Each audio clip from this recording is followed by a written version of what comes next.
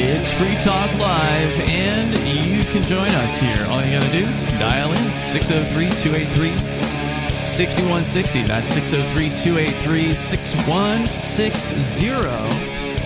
And you can bring up anything you want to discuss. You can also join us online anytime you want over at freetalklive.com. We have a variety of features waiting for you there. You can enjoy those on us. Unlike a lot of other talk show websites where they want to charge you monthly to use their sites, ours is free. So please go to freetalklive.com.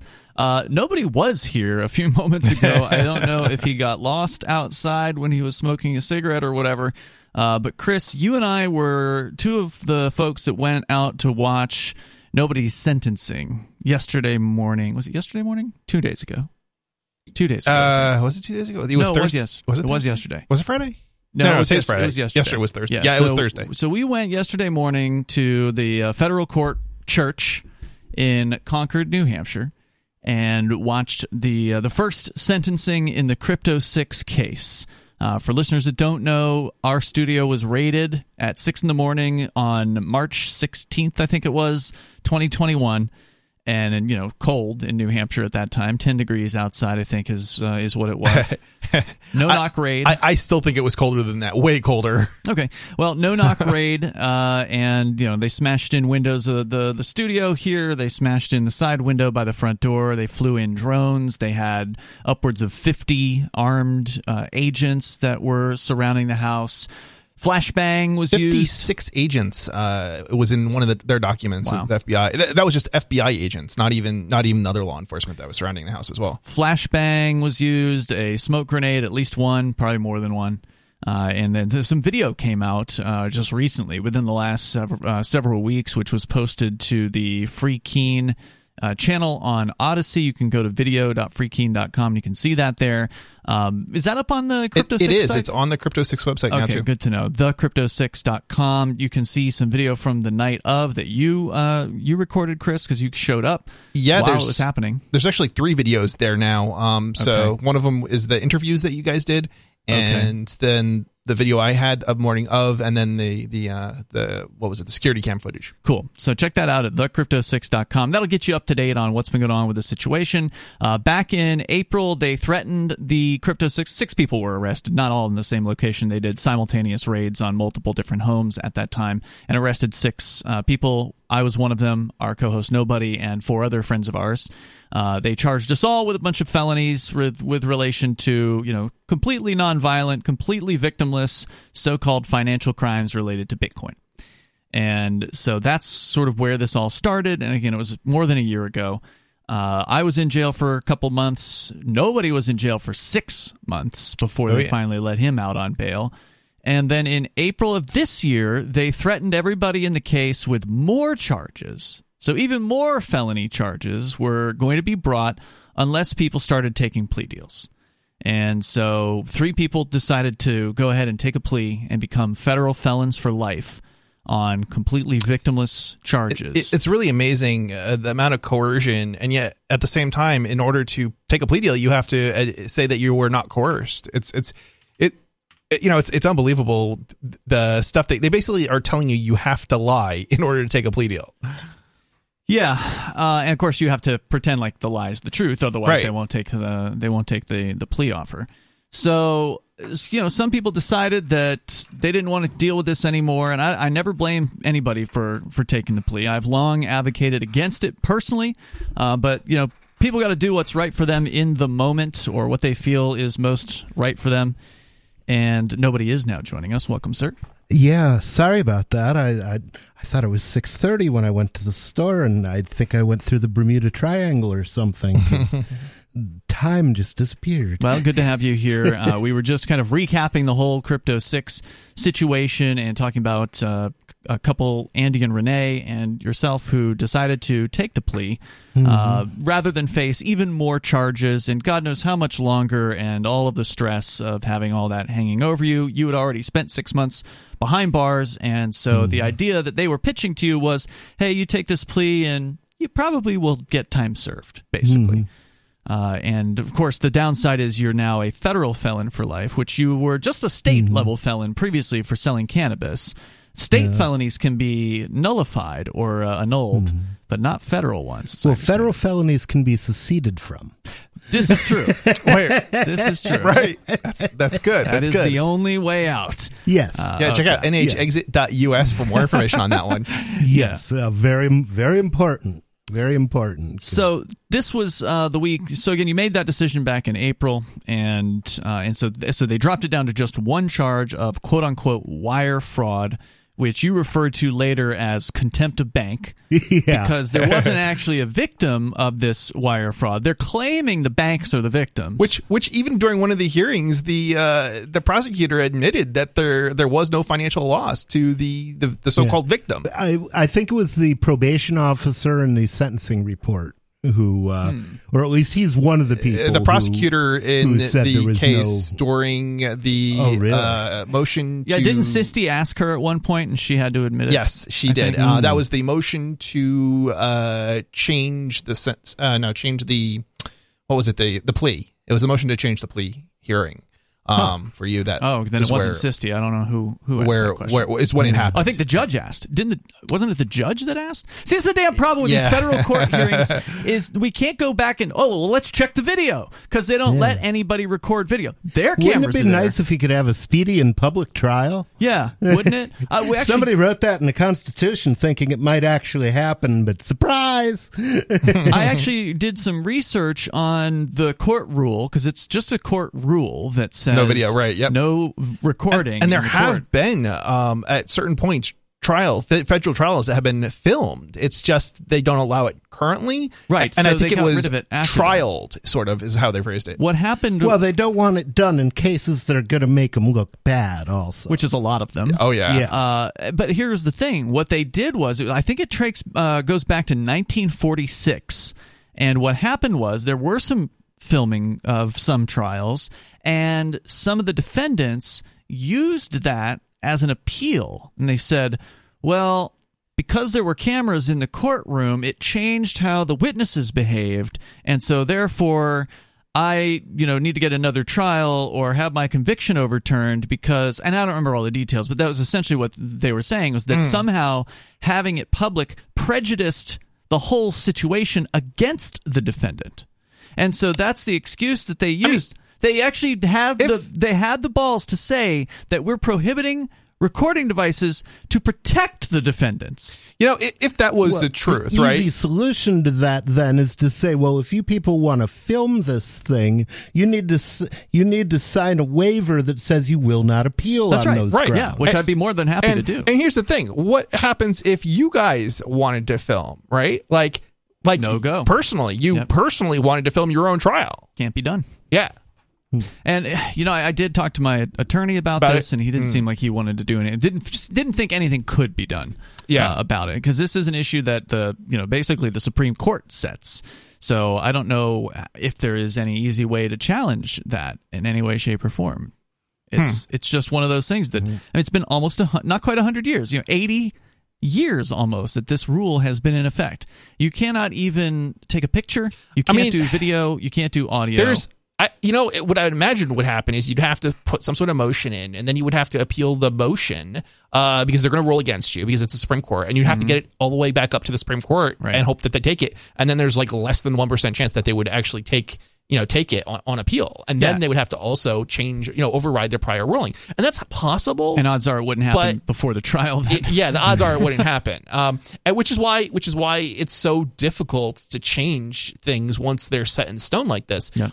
It's not that it's impossible, but for somebody to have a trial, be going through all of this, garbage. And then also, and this is interesting because you guys are activists. Like, if anybody's going to try that, it's going to be somebody like you. But how often do you get an activist, taking something to trial? Very rarely. Yeah. So if it's not now, it's never going to happen.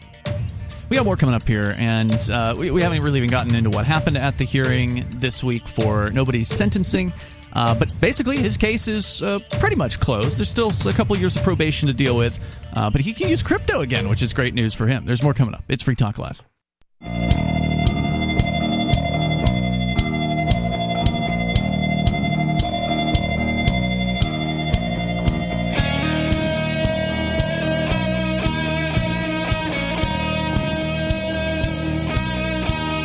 It's Free Talk Live, and the phones are open here. You can join us at 603-283-6160. That's 603-283-6160. Coming up, the FBI is just... Their public relations need some help. They need to stop going after victimless people, but they don't. They've got a real thing for going after people's money and their property, and we're going to get into a story about them raiding a company that offered essentially private safe deposit boxes, or at least what were supposed to be private. And now the federal government has their hands all over it. That happened last year. There's an update in that story. We'll share that with you on the way here. Of course, the FBI was primarily the agency involved in raiding the Crypto 6, which was you and I, Nobody, and 4 of our closest friends. 3 of the Crypto 6 have taken plea deals. A 4th was dropped from the case, and I think she had to pay some large amount of money in order to get them to leave her alone. But that's my understanding of hearing through the rumor mill what happened with her. And the theory is that they didn't want to call a 60-plus-year-old woman in a case where they're going to be claiming that the defendants were taking advantage of elderly people, but who knows what their real reason was for dropping those charges. But so they dropped the charges on 1 of the 6. 3 of the 6 took a guilty plea on 1 count of so-called wire fraud. I believe the rumor is partially correct and partially false, in that was their proposed plea agreement, and that did not actually happen. So she didn't have to pay? I believe that's correct. Oh, that's great news. I'm really glad to hear that. Yeah, they literally just dropped the case without her accepting it. Oh, thank goodness. I'm really glad to hear that. But they're going to make you pay, Nobody. They stole a bunch of stuff when they raided our houses in March of 2021, including a lot of gold and silver, including gold backs. From your house. They took all the stuff like that from this side of the house, and we're in a duplex, and they took it from your side as well. And part of the plea arrangement was that you will have to forfeit those items, along with, what was it, $10,000 worth of cryptocurrency or something? Yeah. So basically, my net worth yesterday was $15,000, and now the federal government is going to steal 12 of it. Yeah, so, you really have to wonder about these, government goons, because they're going after somebody with $15,000 in the they spent millions, in their by bank. the way, in this right. investigation. They're spending millions of dollars going after people with $15,000. Is this really a good use of your tax dollars that they also stole? The thing is, it's not their money. That's right. They don't care. It's just like, that's why it makes sense for, Hunter Biden to take $100 million from the Ukrainians and his father to pump $100 billion back into the Ukraine. That's 1,000 to 1 profit margin, but it doesn't matter to the Bidens because they get to steal all they want from us. Yeah, I was blown away. Was it the sentencing hearing? I forget. They didn't use. I don't think it was the term indigent. That means like mentally handicapped or something like that. Or maybe it is. No. Maybe that is a term. Poor. But they were asking. Actually, that's ironic because that's actually my papal name is Pope Indigent. Well, but that's the funny thing. It's like the judge was literally asking about like, are you indigent? And it's like, well, hold on, wait a minute. Not yet. If that's the case, right? And it's assumed effectively that you are, then that means effectively probably the government mostly goes after people who don't have the money in the by the time you get to this point in the trial, you don't have any money. So what's because they take it from you. You're basically punished, without having a conviction even. That's right. I've been on bail conditions that have been highly restrictive for the last 18 months, roughly, at this point. Right. But it then begs the question of, well, what's the point of the trial? I mean, you've already destroyed somebody's life. You've already made them indigent. 13 months. Well, it's been a long time. But you get the point that I'm making, right? The old statement is you can beat the rat, but you can't beat the ride. Meaning that whenever the cops want to, and it's true at the federal level as it is at the state level. It's just worse at the federal level in a lot of cases because they're just nastier and they know how to screw people even harder, and they have various different ways to do it. But even just on a typical police arrest, like if they catch you and release you, well, you don't get the time back, right? Like if they take you off the streets from a protest, trump up some BS charge, and then later just let you walk and drop the charges, which isn't even that unusual. And sometimes if they really want to, hurt you, they will actually make you go through the trial, right? As opposed to dropping it before even though they're going to lose it or whatever. Right? Like there's no punishment to a prosecuting attorney for the state for losing a trial. Right. I mean, it's more than likely, and they do this all the time. They will arrest somebody who's protesting, force them to pay for a lawyer, which will probably cost $2,000, $3,000, $4,000, and then they'll drop the case. That's and right. It's like. Then all the stress, all the time, all the money, it's gone, and you don't get it back. You don't get to sue them because all they have to say is, "Oh, well, we were just doing our jobs, and we were doing the best we could, and we had good intentions." And the point in that situation is that's for a insignificant charge, usually like a state charge, right? That's for like a disorderly conduct type of charge, or even though you weren't disorderly, even though they can't prove it, which is why they drop it. But then what happens when they really want to go after you? They just. They drum up more charges, even if there's no basis for them. My favorite arrest is I got arrested for being a felon in possession of a garden tool because I had I remember that machete in my trunk. So they go through the whole trial. And were you actually tried on that? Not through the trial, but we go up to the day of trial. Yeah. And they're insisting they're going to push this thing. They're going to push this thing. Day of trial, they drop it. Yeah. I mean, there's been then that's not the end of the story. Then they come back, they get an indictment on the same damn charge, arrest Double me jeopardy. as I'm going into the, no, because jeopardy doesn't attach until the first witness starts giving testimony. Oh, my God. Yeah, I was just about to say that. So then they arrest me on a Friday as I'm going into court, actually, to change my name to Nobody, drag me back to Manchester. Did you hold me in jail for 2 days? Was that twice they held you in jail? I'm going to tell the story here. Don't worry. Hold me in jail for 2 days. Get an indictment, so I get back with my lawyer and do all this thing. And when it gets to the day of trial, they drop it again because these scumbags know they don't have a leg to stand on. They never did. So that was twice that you ended up in a cage. 2 false arrests. Wow. And no compensation. The people who did that should be in prison. Yeah, absolutely. But they're not. They didn't even get fined. Probably didn't get even a smack on the hand. No, they'll never get anything for it. No, that's their... And that's why eventually the people are going to rise up in this country, and there's going to be guillotines, and I will personally enjoy the show.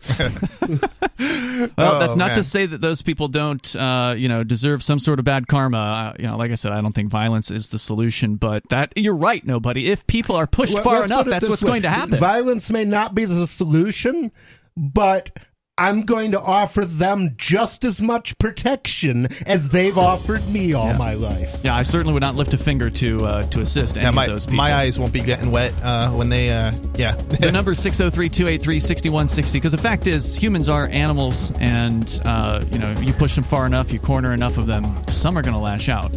And the number is 603-283-6160. If you want to join the show, we got more on the plea situation with the Crypto 6, with Nobody being the first, and that happened just yesterday morning. It's Free Talk Live.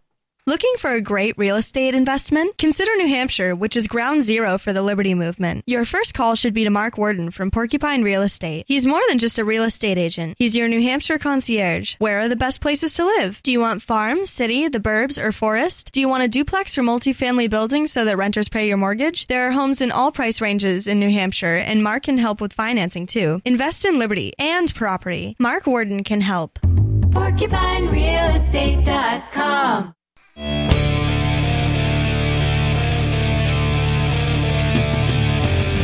This is Free Talk Live, and you can join us here. The number is 603-283-6160. That's 603-283-6160. In the studio with you tonight, it's Ian, Nobody, and Chris. We are talking about the federal government gang and their attacks on peaceful people. We'll get into the FBI raiding the safe deposit box company out in California last year. What is the FBI trying to hide about that raid, according to Reason Magazine? We got that story on the way here. But first, we're talking about the raid on our studio. that happened last year, the Crypto 6 case. You can go to thecrypto6.com to learn more about what transpired. But to catch you up to date, it was yesterday morning when Nobody, our co-host here, took the very first plea deal in that particular case. 3 are going to plea. 1 of those 3 did.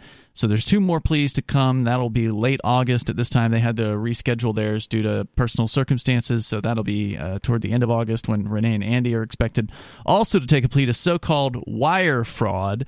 And normally, if you were to look at the wire fraud charge, now, Nobody, you had to agree that you were guilty of this in order for them to accept your plea. And, it was an interesting hearing. And again, there's no video because it's federal court. I wish there was, because it would be really educational and people could learn stuff from watching these trials.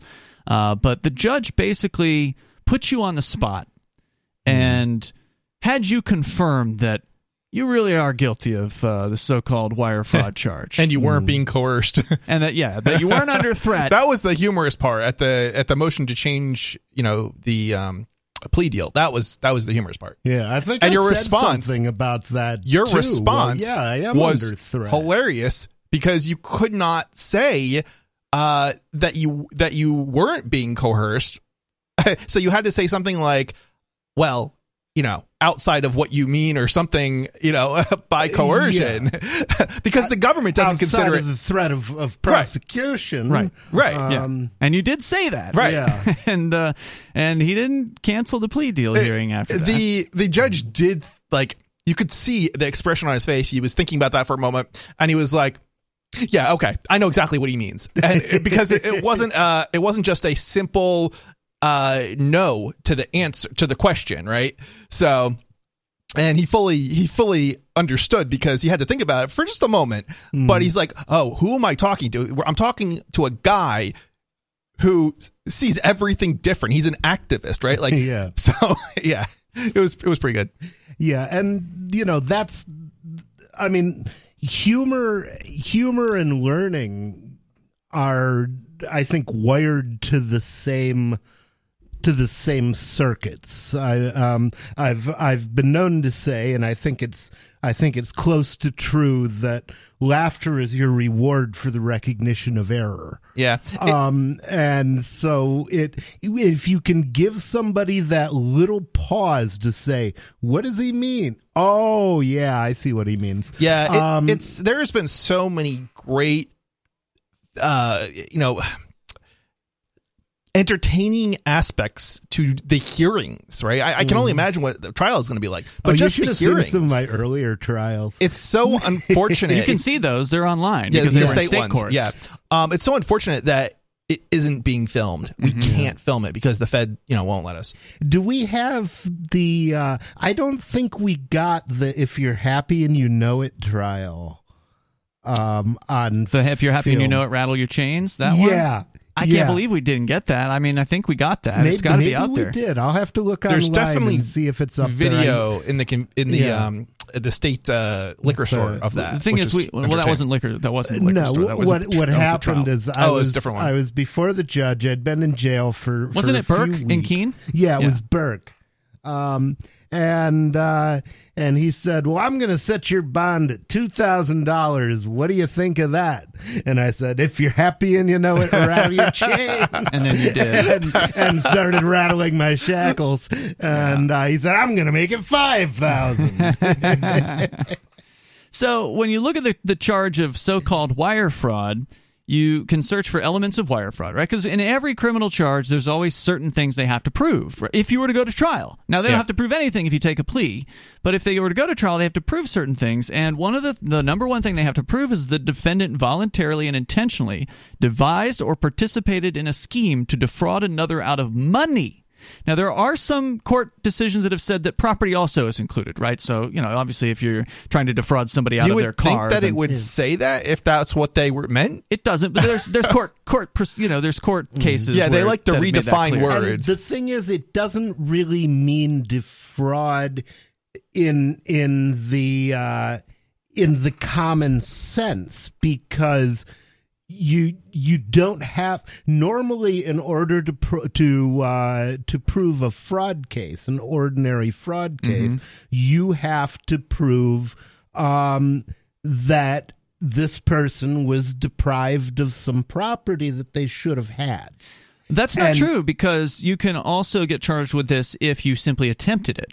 So they don't have, isn't that a different charge? Or that was the intention. Right. But the thing about wire fraud is anything you say to a bank that is inaccurate constitutes fraud. That's what they're saying. Even if they're not defrauded. Yeah, that's what they're saying. I think they're doing even more than that. They're saying even if you tell the truth, you're still committing fraud. But they're not making that accusation. I think they're alluding to it. What they're saying is, and they haven't come right out and said this, but sure. Based on my research into wire fraud cases, they're saying that even if you don't tell the whole truth, they consider it fraud. So if they ask you, what's this wire transfer for, sir? And you don't tell them exactly what it is for. When they ask me and I say it's for business, that's fraud? They could charge you with that. That's insane. I think so. That's insane. I don't think that... I think they would have a very hard time prosecuting that particular. Well, that's the thing. We think they're going to have a hard time prosecuting this as well, because the wire fraud allegations in this case are about that ridiculous. Like, they're about that level of absurd. And so, another question that we haven't really found out yet, but it's likely that there's never been a case like this before, where, like, normally wire fraud's brought when somebody tries to defraud some person out of their bank account or some other kind of money or property or whatever. They keep alluding to these victims that aren't even they're effectively saying the banks are the victims, but then they allude to these other victims that have nothing to do with the Crypto 6. That's the other thing that blows my mind. You're talking about people that got ripped off by online scammers and then ultimately bought some Bitcoin. Right, but it has nothing to do with the Crypto 6. That's correct. It's some other party. They're trying to tar us with that. Basically. It's like saying because somebody, a scammer used the bank, right? The bank is somehow the bank manager should be fraud. charged. Right. Or another example of this would be, a lot of times the online scammers, they won't have their victims buy Bitcoin. But that happens a lot. But they'll have the victim go down to CVS or Target or Walmart and buy prepaid gift cards, which you can get usually a $500 to $1,000 limit or something like that. And they walk through a checkout lane, which I tested this, by the way, at CVS. You can go to the automated checkout and put one of those gift cards up there, and all that it does is it flashes up a message on the screen saying, "You're not being a victim of a scam, are you? Press yes to continue." And the crazy thing about that is the vending machines all had big signs up. I literally have pictures of them, warning users that you may be a victim of fraud. I don't remember exact words, but it's basically something akin to that. So I think those machines had that before the CVS's had the signs up, because I remember going into a CVS and they didn't, or maybe it was a different store, but not all of the stores that sell the Visa prepaid type cards or even ask you the question. Yeah, they don't even ask you that question or have any signs. But they're not charging the Target manager who sold this one guy that I know of. One of the victims of these online scammers bought like $16,000 worth of gift cards at Target. How do you even do that? You go on multiple trips, or you buy, or you just buy a bunch of them, and they just don't know what to do about it, because ultimately, even though they may be suspicious, it's like, well, okay, you're not being scammed, are you, sir? Yeah. Oh no, this is for my online lover. Well, there's such a thing as a romance scam, right? Have you heard of a romance scam? Oh yeah, no, this is for real. This is my wife, my online wife. and then it's like, sell me these cards, and you want to do what your customer wants you to do in that case. Yeah, and most of the time they'll mislead you anyway. They will. There's more coming up here. It's Free Talk Live.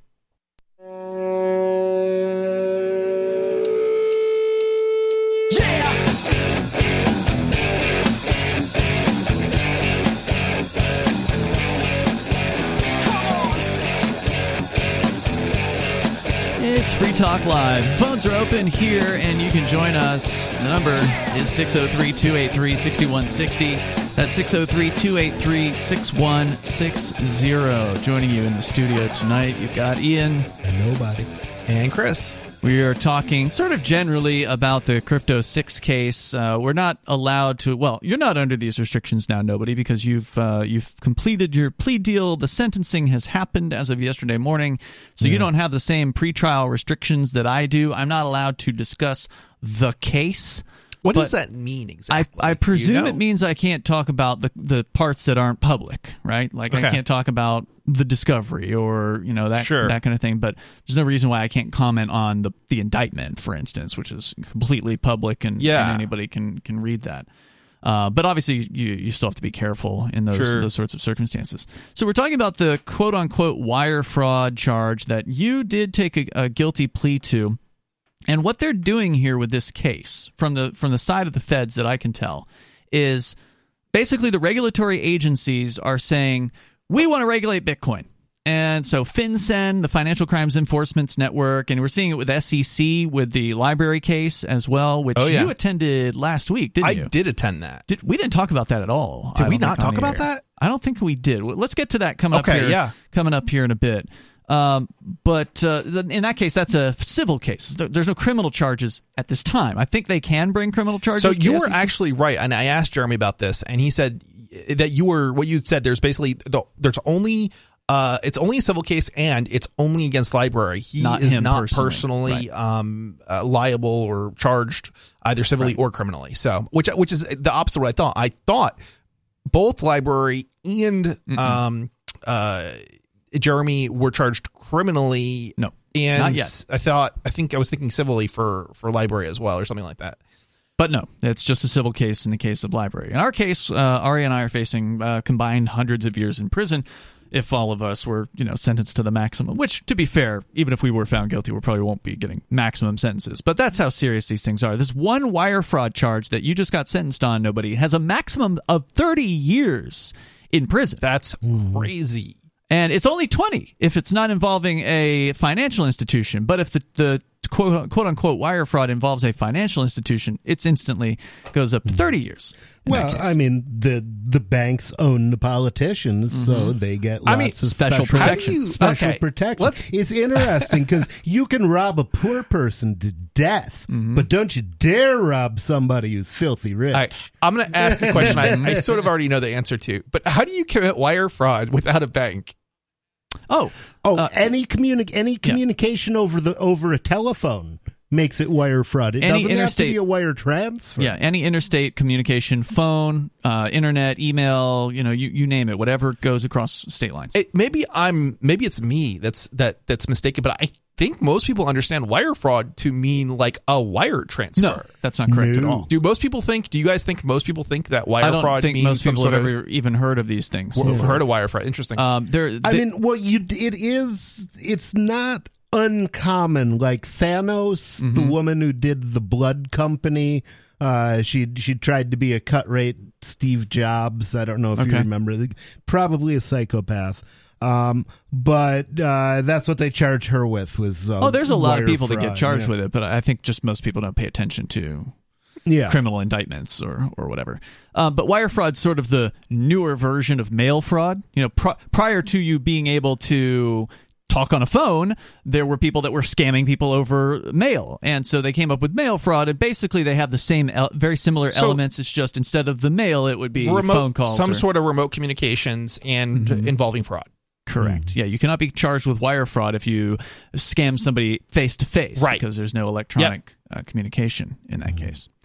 Yeah, that's why. That was the key word why I said remote. But what I think all this comes down to, whether it's the SEC or FinCEN, the FBI, of course, doing their bidding in this case, this is the regulatory agencies are basically claiming, well, we have the right to regulate Bitcoin, even though Congress hadn't done anything about that. So we're going to shoehorn cryptocurrency and Bitcoin into these decades-old laws that are on the books about money transmission or do you know, securities. Are they considering that a reinterpretation? How are they phrasing it? Are they phrasing it as a reinterpretation? No, they're just interpreting it in their favor. So that's what they're doing is they're interpreting the existing statutes to say, well, we can do this too. But they're not calling it a reinterpretation?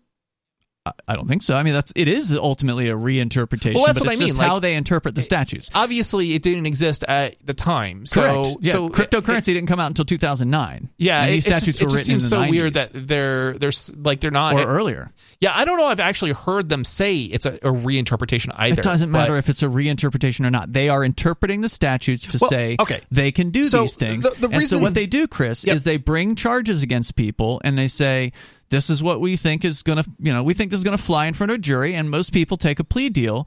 So they never actually, these trials almost never go to actual trial. In the case of so they get their way. The FCC and internet service providers, they have literally said that they're reinterpreting, the law that authorizes them to. And maybe they would use regulate. that word here. I don't know. And that's why I was kind of curious if they had used that word in this particular situation, if anybody had heard that. No, I don't know, and I don't think that really matters ultimately. It doesn't. What they're it doesn't. doing. We had a deal. I have changed the deal. Pray I do not alter it further. Well, Darth Vader? That's exactly. I think that's kind of what I'm trying to say. It's like what I'm trying to point out is that they're sort of changing the deal on you. Yeah. Well, it was never a deal because I never had an agreement with them in the first place. But they are just... That's very libertarian of you. There's a new thing that has been invented, and the bureaucrats say, oh, this old law, we can make this fit. And then they just, start charging people with things and see what happens. And the damn gall of the whole thing. We didn't build Bitcoin for them. We built it so that we could trade outside of their crippled, impoverishing market, so that we could have a way where we would actually have opportunities, because all of the opportunities have been taken away in the outside market. It's not capitalism, because in capitalism, everybody's free to trade. It's cronyism. And in their system, only a few people get to trade, and the rest of us are their property. The way you worded it at the sentencing hearing, I thought was perfect, actually. You explained that your ordinary individual is not allowed to invest without permission, effectively, and there's literally a requirement. You have to have like $1 million. You have to be a thing called a qualified investor, accredited, I think, or accredited investor. Yeah, can you explain that to us? Another term, but basically, I think it's important. You have to prove that you have like $1 million in assets, and then all of a sudden, all these opportunities open up to you that the peasants aren't allowed to access. That's right, and crypto changes that. Crypto ends that process. It did. Well, it still does. It still does. It's just the U.S. is trying to crack down on it. I mean, it doesn't totally fix the problems. You can sort of invest in crypto, but you can't invest in other things. It doesn't enable that. It doesn't solve that underlying problem. Well, there are some solutions to that, Chris. There are things out there. I'm curious. What in decentralized finance? What are we talking about? So, for instance, there's something. If you wanted to start a company, for example, issue the stock as a token. But don't they consider that an IPO or something of that nature? And once the scumbags are involved, then all opportunity is gone, because that's their job. It's the just us system. There's a who can trade in this system. So what you're saying is it allows people to get around it, but not legally necessarily.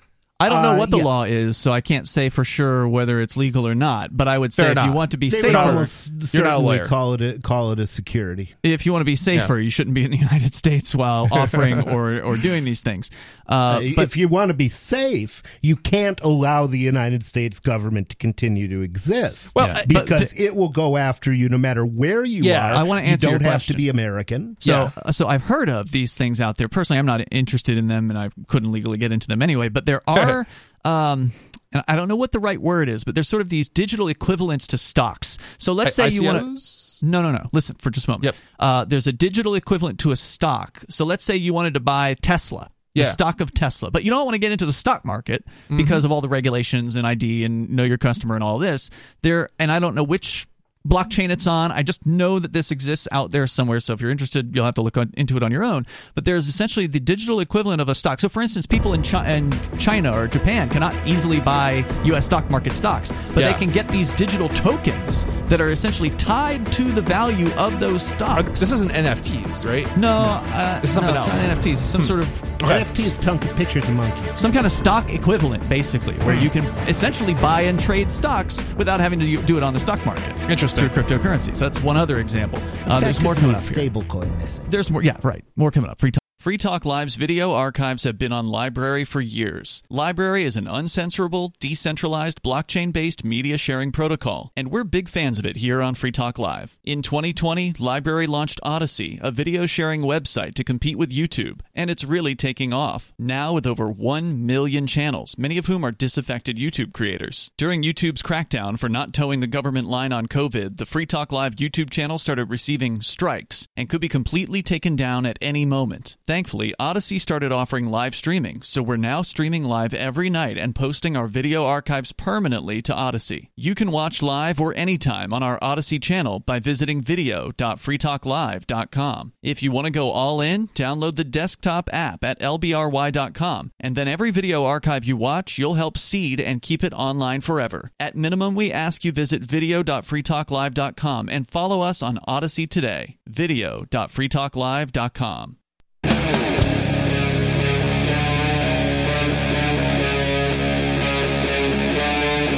Free Talk Live. It is Free Talk Live, and the phones are open here. You're invited. If you want to join us, the number is 603-283-6160. Coming up, the FBI targeting Americans' safe deposit boxes, not at a bank, but at a private company. This happened over a year ago. Competing with the banks. Don't they know that's a crime? Yep, and they're getting punished for it even without any criminal charges being brought against people who had their property seized. We'll talk about that on the way. That's the case where they've already ruled it was illegal. Did they rule that about this? They ruled. The judge said it was illegal what they did. What is it? The raid, they basically did not comply with the order that authorized the search in the first place. Really? And all those boxes they searched illegally. Have they given any of the stuff back? What if people started hiring criminals to protect them from the government? That's a good question. It makes more sense. The criminals are much less destructive, and they don't expect to have, like, private jets and all. You got an updated story on that, right? We're going to get into that here, but first we do have Olivia on the line. Plus, you and I were going to get into the library thing because you were there at the library hearing last week, and I don't think we got into it last week at the federal court gang church building. We go first to Olivia in Arizona, though. You're on Free Talk Live. Hey, I called about Leonard Peltier, but really quick, I wanted to say congratulations to avoiding jail time and best of luck to Ian and Aria on their case. Thank you. I think it's more accurate to say congratulations on avoiding more jail time. Yeah, I was thinking the same thing. I didn't avoid all of it. Technically, he was sentenced to what they call time served, which was nearly 6 months. Which is kind of humorous considering that the judge says it was illegal. He said that, but he also defended the magistrate who sentenced nobody. He did. But he also admitted that it was illegal. He was illegally detained. Yep. All right. So what was on your mind? My one concern is that now that you have like a felony on your record, it'll be easier for them to cause more trouble. The feds to come and make more trouble later and say, "Look, this guy's a felon. They can do that. Dangerous." Yeah. Well, and they did that this time because I already had a felony for selling weed. I'm a bad man who's never harmed another person. But I've engaged in voluntary transactions that arbitrary people who weren't minding their own damn business didn't like. Oh, yeah, it's worth pointing out right now the very same federal government gang is offering to trade an alleged arms dealer, a Russian arms dealer, for a WNBA player who the Russians caught with cannabis oil. So the Russians arrested a girl who was trying to come into Russia with cannabis oil. She's facing a decade behind bars in Russia for this. And the U.S. federal government has offered to give up The guy that they made a movie about called Lord of War, Nicolas Cage played somebody that was based apparently on this character who was an alleged, arms trafficker. They're going to give that person up if Russia agrees to the trade in order to get a WNBA star back to try to prevent her from going to Russian prison for something that they put tens of thousands of Americans into federal prison cages every single year here in the United States. I think it's closer to 300,000. Is it that many of them? Because I think there's only 200,000 federal prisoners. So I think you're probably thinking I'm probably thinking state as well. And federal. Yeah, I was just thinking of the feds directly because it's just ridiculous hypocrisy that is going on here. When we do it, it's fine, but when Russia does it, it's horrible. Well, I mean, the same thing with Iraq and the Ukraine. What makes the Ukraine a more egregious invasion than Iraq was? Why isn't George Bush in prison? Why isn't he under sanctions? Why hasn't somebody just clubbed him one? Why didn't McDonald's pull out of the United States? Close all their stores. It's so weird that they're trading prisoners like that. Like somebody doesn't. They're trying to. Yeah, the deal hasn't been struck. I understand, but it's just like they're trading prisoners. Like it's not even like they're trading what spies. Russia would want this guy for, though. I mean, is it they want him so they can put him in prison, or is it? I don't know the whole story behind him. They want him to sell them some arms because the Chinese will do that all day. I somehow doubt it. The guy was working, he's part of this system, I'm sure, and they I don't want know him all back. the details. His name is Victor Bout. He's known as the Merchant of Death. I have a story about that too, but it wasn't in show prep for tonight. Here's the thing: Russia is it's a mafia, but more of the type of gang that you think of that's like street gang or something of that nature than your typical government gang. It's They're very more bizarre honest than most governments. Yeah, exactly. They don't it's try and hide what they are as carefully. Yeah. Bout is a former Soviet military officer, so he was one of them. He was one of the Soviets. Yeah, go figure. And currently serving a 25-year prison sentence on charges of conspiring to kill Americans, acquire and export anti-aircraft missiles, and provide material support to a terrorist organization. And Bout, by the way, has maintained he's innocent, but just presuming he is all of those things, presuming that he was legitimately found guilty and sentenced to 25 years behind bars, they're literally willing to trade a potential murderer or something in order to get a pot possessing person back into the United States and then let her free, supposedly, unless they're actually planning to charge her here in the United States for possession of marijuana oil, because they sure as hell aren't going to let anybody out of jail for that in the United States. And the funny thing is, she hates America. Does she? Yeah. She's got, I don't know if you've seen her, she's got the Russian commie stars tattooed on her. Oh, wow, I didn't know that. She was saying when she was playing that she didn't want the anthem played at games. Now none of this bothers me because I hate the United States government. I love the country. Yeah, I hate the government. Maybe the U.S. government. She's getting exactly what she wanted. She wanted to go live in a tyrannical state.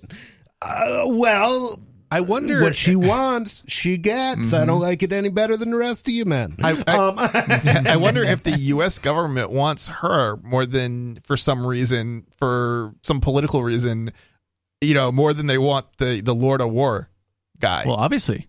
Yeah. But why? Well, if they're going to make the trade, that's I don't know. implied. It's a good question. I am curious as to why they want this person. Because I don't know if they want to. She's probably related to a politician or something. It could be that, or it could be that the government wants to persecute her or something else. It could be either or, right? I mean, it could be. Let's go to your calls here. Olivia's still on the line. Did you get to your point, Olivia? I'm not sure if you did. I did not. Okay, what were you calling about? You guys are really good about bringing attention to Ross Ulbricht's case. But there's somebody I really wish you guys would cover, and that is Native American activist Leonard Peltier. He's I believe, Lakota Sioux Indian. He was accused of shooting an FBI agent, but the whole trial was a complete travesty. They had inconsistencies all over the place. There were recanted witness statements. There were statements who were coerced into testifying. There were discrepancies in material evidence. So it's just a complete S show, if you know what I mean. And yeah, I've heard the name associated with. Wasn't he a libertarian? I don't know anything about the story. It's always a travesty. Wasn't he a libertarian or something? Was he or are you thinking of Russell Means? No, I know the difference. Oh, he actually ran as vice president on the Peace and Freedom Party ticket, I think a couple of years ago, but he had to drop out for health reasons. He's 77. He's been in lockup since he was 30, and they're still holding this elderly man in for a crime he probably didn't commit. In fact, the two other people that they accused of shooting the FBI agents, they were acquitted and for self-defense. But for some reason, he was tried separately, and they gave him 2 life sentences. So probably he was a target for the activism in the 1970s. You know, the Native Americans were doing a lot of activism to reclaim their land and other things. So it was probably a politically motivated trial and they never do that.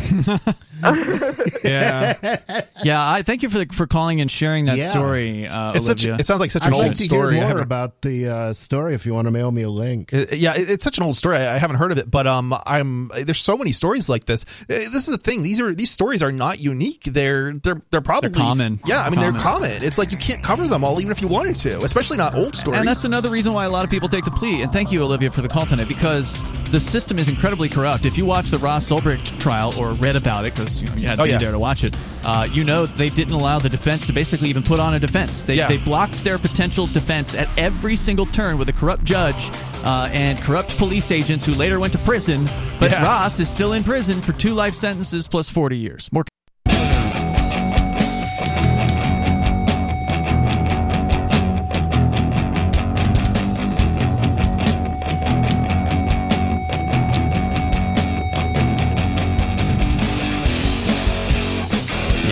Talk Live. You can join us here.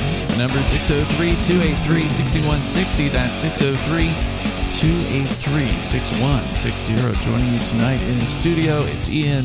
Nobody. And Chris. And join us online over at freetalklive.com. By the way, I want to say thank you to Jesse, who is a Free Talk Live supporter of our AMPS Patreon. You can join Jesse over there for as little as $5 a month over at amps.freetalklive.com. That's amps.freetalklive.com, and you can sign up there with your debit card, credit card, your PayPal account. You can help us advertise, market, promote, and support Free Talk Live and help us get the ideas of liberty onto more great radio stations. So again, thanks, Jesse, for doing that.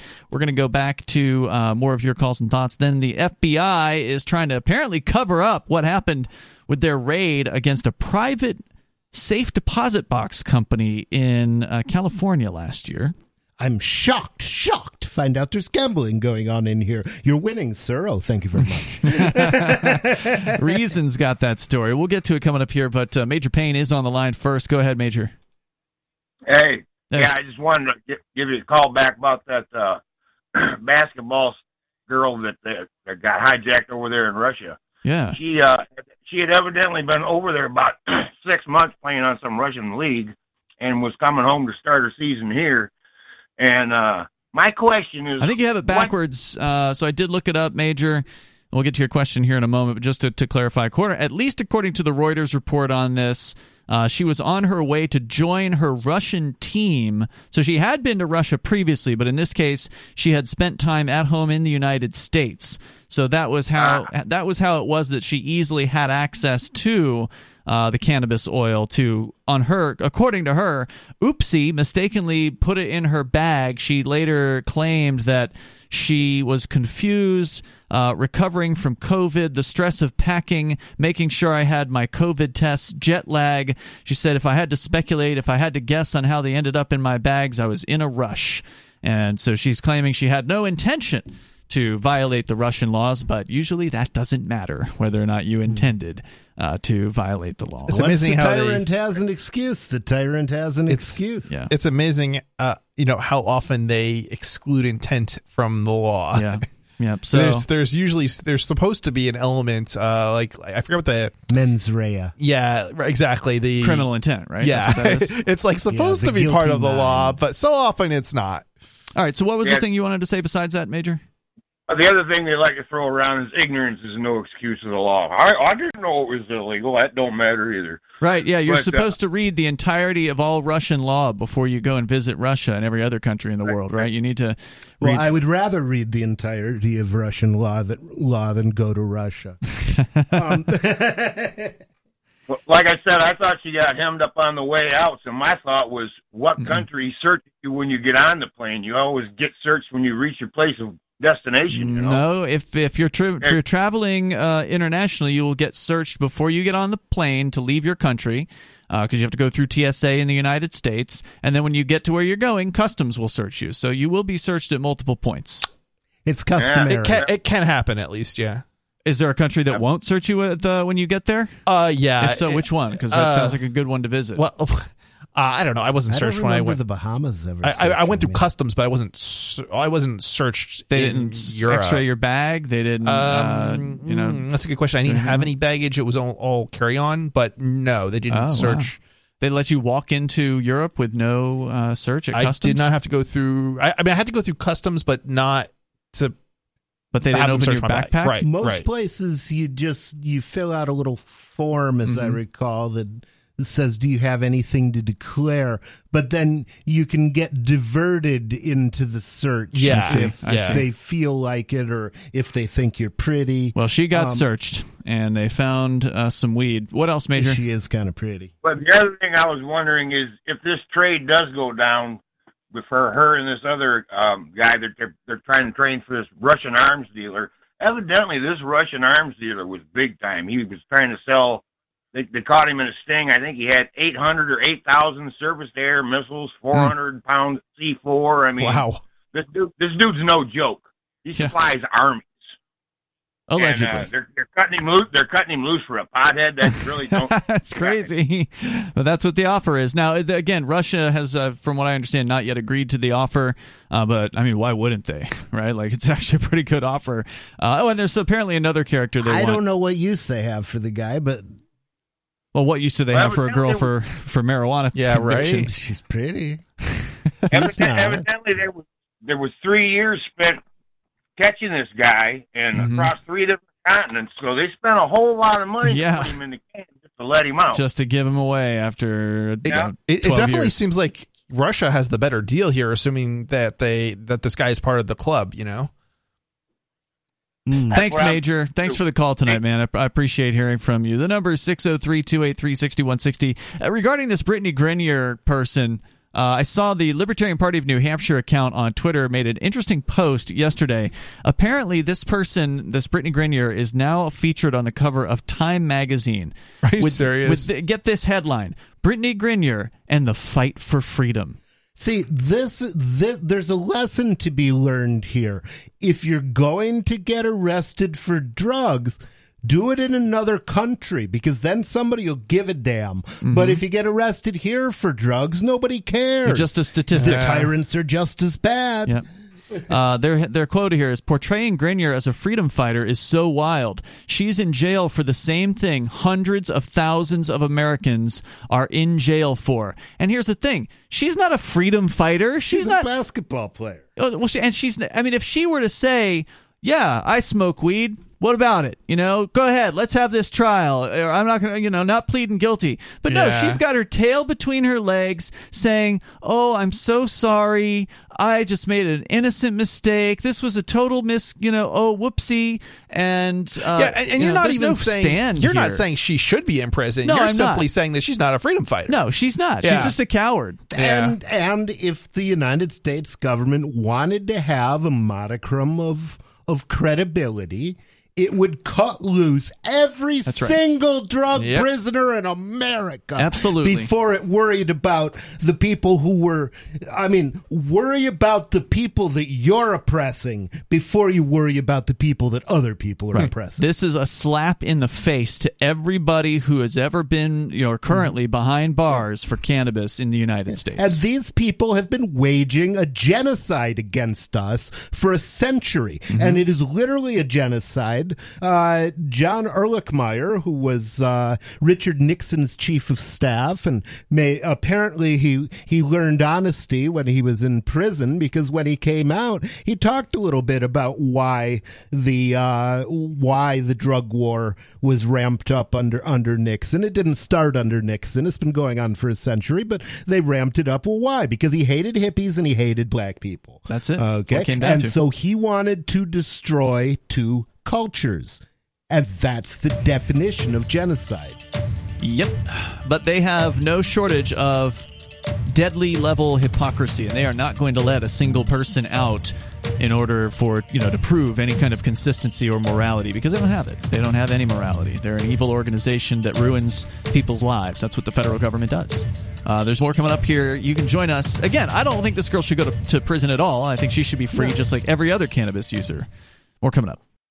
On Free Talk Live, we're bringing people to the ideas of liberty every day. From wrestling superstars like Glenn Jacobs. You guys really are having an impact, I believe. Like I said, a lot of where I am now is due to listening to Free Talk Live. You changed my mind on some very important issues years ago. To random people tuning in on the radio. I was kind of stuck in the left-right paradigm. I heard your show by chance on a Saturday night.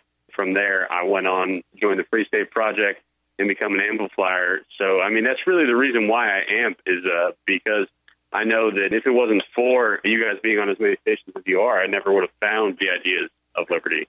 You can help more people hear the message of liberty by joining Free Talk Live's AMPS program on Patreon for as little as $5 a month. And you'll get access to special perks. Visit amps.freetalklive.com, amps.freetalklive.com. Free Talk Live. Phones are open. You can join us here. The number is 603-283-6160. And bring up whatever you want. That's 603-283-6160. Here tonight, it's Ian. Nobody. And Chris. We're talking a little bit about the federal government gang and how they've been just trying to shoehorn cryptocurrency under regulations that in many cases have been around for multiple decades, that had no intention to regulate cryptocurrency because, well, it didn't exist at the time of those regulatory creations. But that doesn't stop the agencies from continuing to expand their interpretation of what the code says. And ultimately they get away with it until somebody challenges them, until somebody says, no, I'm not going to just take a guilty plea. No, I'm not going to just agree with your interpretation. That's what's happening in the LBRY case, where LBRY, which is a media sharing protocol that's a blockchain-oriented system that we've been using for years here on Free Talk Live. You can follow our channel on their Odyssey platform over at video.freetalklive.com, where we stream live there every single night. But LBRY is the protocol that is the sort of the basis for that platform. And it's a really cool thing, and you ought to check it out. In fact, if you want to really help the network out, you should get the LBRY desktop software, and you can actually run a node and help support every video that you watch. You ultimately seed those videos, kind of like torrents, but with essentially a blockchain-based directory, if you will. That's kind of one of the key differences between torrents and LBRY. Anyway, go to lbry.com to learn more about them. But a few years back, the SEC started sniffing around the LBRY people. We know the SEC, which is the Securities and Exchange Commission, has been going after Ripple. They've gone after other crypto projects that I can't name because I don't know of those cases. But we know the folks, some of them involved with LBRY. One of them is Jeremy Kauffman, who's a Free State Project board member at this time. He's also running for U.S. Senate as a Libertarian candidate here in New Hampshire, and I believe they've completed their petitioning process and racked up about 5,800 petitions. And they need about 5, They right? need 3,000. 3. 1,500 from the 2 congressional districts, so 3,000 across the state. And they have to be valid, so that's why you want to shoot for double. You want to try to get double the required number because they're going to try to kick out as many as they can and disqualify them. So we're hoping that they've got 3,000 valid, but they still have to take them to all the towns in New Hampshire, which is a huge process. You don't just get to turn them in at Concord. You have to, if there's 200 towns that you got signatures in, you literally have to go to 200 town clerks. It's the most difficult. Are there 200 towns in There's New more Hampshire? than 200. It's like 210 or something, I think. Really? Yeah, and I don't know if that includes the cities as well, but it's something like that. Now, I don't know if they got them from 200 towns, but if it's 150 towns, then you got to go to 150 town clerks and take them all the petitions from that one town, and then those clerks have to then certify which petitions are valid and which aren't. I don't know if I don't know if you then have to go and pick them up from the 150 towns. You probably do. Yes, you do. Yeah, so I actually did that one year for they brought in a guy from Libertarian Party National one year because we were having a hard time, and I worked for him for a while. And then what do you do with the ones that you pick up? Do you then send them to the central They go to state? the state house. What a pain. Here's the question. Is this because Jeremy is running as a libertarian? Correct. Any third party. This is a third party process. Right. Yeah. Republican. So don't even think of saying that the 2020 election wasn't rigged. It was rigged. Oh yeah. So if he were to run as a Republican or a Democrat, he'd probably have to spend $100, sign a piece of paper at the state house, and he's done. Wow. That's it. So it's way more difficult for third talk parties. about the system being set up to ensure that only select people win. Correct.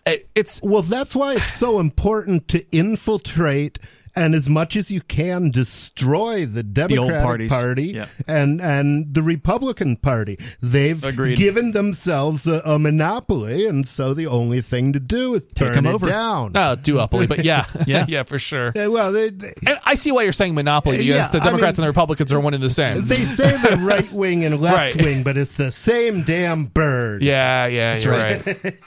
So anyway, that's who Jeremy Kauffman is. He's got some really creative campaign ads, by the way, so check him out. Oh, he does. He really looked does. him up. He's really, really entertaining stuff. They are really just having fun with this campaign, and I love the attitude of it. I love the attitude of don't care about the system, want to make fun of the system from inside of the system, and just take everything at the system's expense, and that's what they're doing. And so kudos to them. I'm a big fan. But he's also the president of LBRY, the company that creates the LBRY software. If the LBRY Corporation were wiped off the map tomorrow, LBRY presumably would continue because it's an open source project. And that is correct. And so there's no stopping LBRY, we don't believe. But that doesn't mean they're not going to defend what they do, and they are. They've spent millions of dollars on attorneys' fees and whatever else, experts, etc., trying to defend against the SEC, bringing not criminal charges, but a civil case against LBRY. And my understanding, correct me if I'm wrong on this, Chris, because you were actually at the hearing, the SEC is basically saying to LBRY, your token, the LBRY credits, as they're called, LBC, which is what essentially is the fuel for the system, meaning that whenever you, if you have a LBRY account, you want to post a video or because you don't have to just use it for video, you could put audio up there, you can put a PDF up there if you want to, whatever media you want to post, you have to pay a very, very small, like a fraction of a LBRY credit in order to post the thing you want to post, because you're interacting with a blockchain. You're putting information on a blockchain, and there's always some sort of small fee in order to do that. So it's essentially the gas that makes the system run. If you don't have LBRY credits, you can't post anything, and it's easy to get them. I think they give you some for free when you sign up for the site or whatever. But the SEC is claiming the LBRY credits are what they call a security. What the SEC is claiming is a security. And even though it has none of the characteristics of a security. Well, what is a security? We looked up the characteristics one night, and I can't quote them off the top of my head. I never can either. I'd like to. And it's kind of bizarre because they were saying effectively because it goes up in value, it's a security. But that's not necessarily the case, because you can have other assets that go up in value but aren't securities. Yeah, commodities. Right. Your house is security? Exactly. And that's basically what they're and that's sort of what they're arguing is it's a commodity, not a security. Well, the SEC is arguing it's a security. You're saying LBRY is arguing it's a commodity. Correct. Okay. According to Investopedia.com, they say here that securities are a fungible, negotiable financial instrument that holds some type of monetary value, representing an ownership position in a publicly traded corporation via stock, or a creditor relationship with a governmental body, or a corporation represented by owning that entity's bond, or rights to ownership as represented by an option.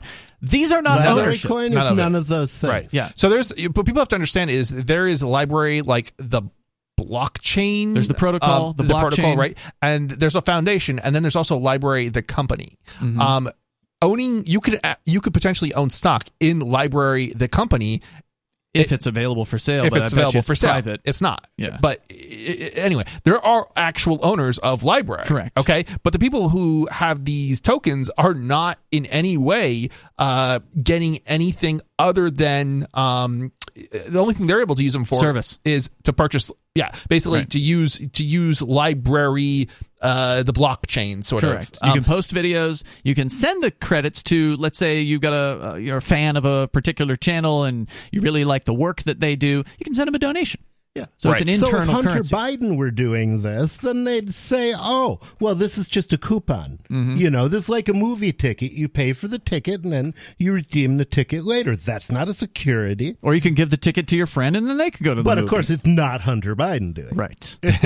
Yeah, it's clearly like it seems pretty clear on its face that this is not a security, right. But that doesn't matter to the SEC because they are going to keep pushing forward with this until they lose, and they will spend all the taxpayer money that they want to try to make their case. Meanwhile, Library is going, they're not bankrupt at this point, but they've spent millions of dollars, so God knows how much they have left at this point. And basically, they don't want anything developed. They don't want new technology to come into existence that is not controlled by them or one of their cronies. Like YouTube. They want every single opportunity monopolized. It's the just us system. Yes, and that's what you're really pointing out is what this is really about. Of course, they're not saying that publicly, but that's what's going on here. But nobody tells the truth. Indeed. The number is 603-283-6160. So that's going to take us up to what actually happened last week, Chris, with Library having a court hearing in front of the very same court that we were just in yesterday, except different civil judge. side and a different judge. Yep. More coming up here in moments. It's Free Talk Live.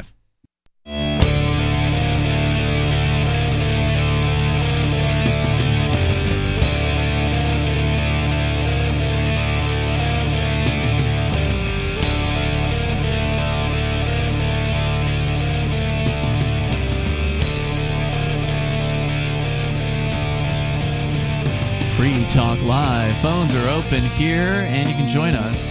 The number is 603-283-6160. Free Talk Live is brought to you by Bitcoin.com. If you're ready to start learning about cryptocurrency, just head over to Bitcoin.com and click Get Started at the top of the page there. And you get to some introductory videos about Bitcoin and Bitcoin Cash, and you'll learn some of the basics about why decentralization matters, why fiat money is on the way out, and cryptocurrency is on the way in. You can go to, again, Bitcoin.com. Click Get Started. Good time to start learning about it. It's jumped up a little bit in the last few days. Bitcoin had been as low as $18,000, $19,000, $20,000 for a few weeks here.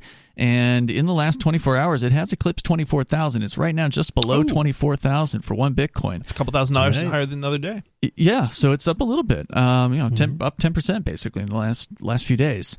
So, but I remember you don't have to buy a whole Bitcoin. You can buy a fraction of a Bitcoin. You can buy a Bitcoin Cash or a fraction of a Bitcoin Cash. You decide how much that you want to put into something like this. And of course, don't take a risk beyond what you can afford to lose because there is risk involved. But that said, over the years, cryptocurrency has trended upwards over time. So zoom out. Whenever somebody on the media is saying, Bitcoin, huge crash, it's over, just zoom out and look at a chart that goes from, let's say, 2013 or 2012, the last 10 years, and see what the price looks like. That'll give you some perspective.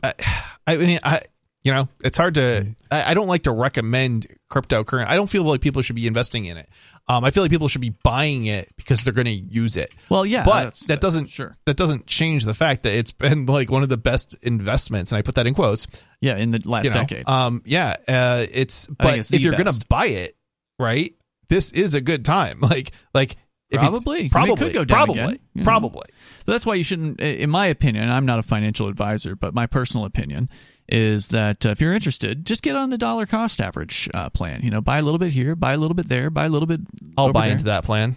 Yeah, I think that's a good one if you're interested in it. And like you said, Chris, if you can earn it, that's even better. If you can accept it at your business and you have customers that are willing to pay for it, that's one of the best ways to do it. Earning crypto is the best way to get it, for sure. and Cell411/copblock.app suddenly takes crypto. Again? Really?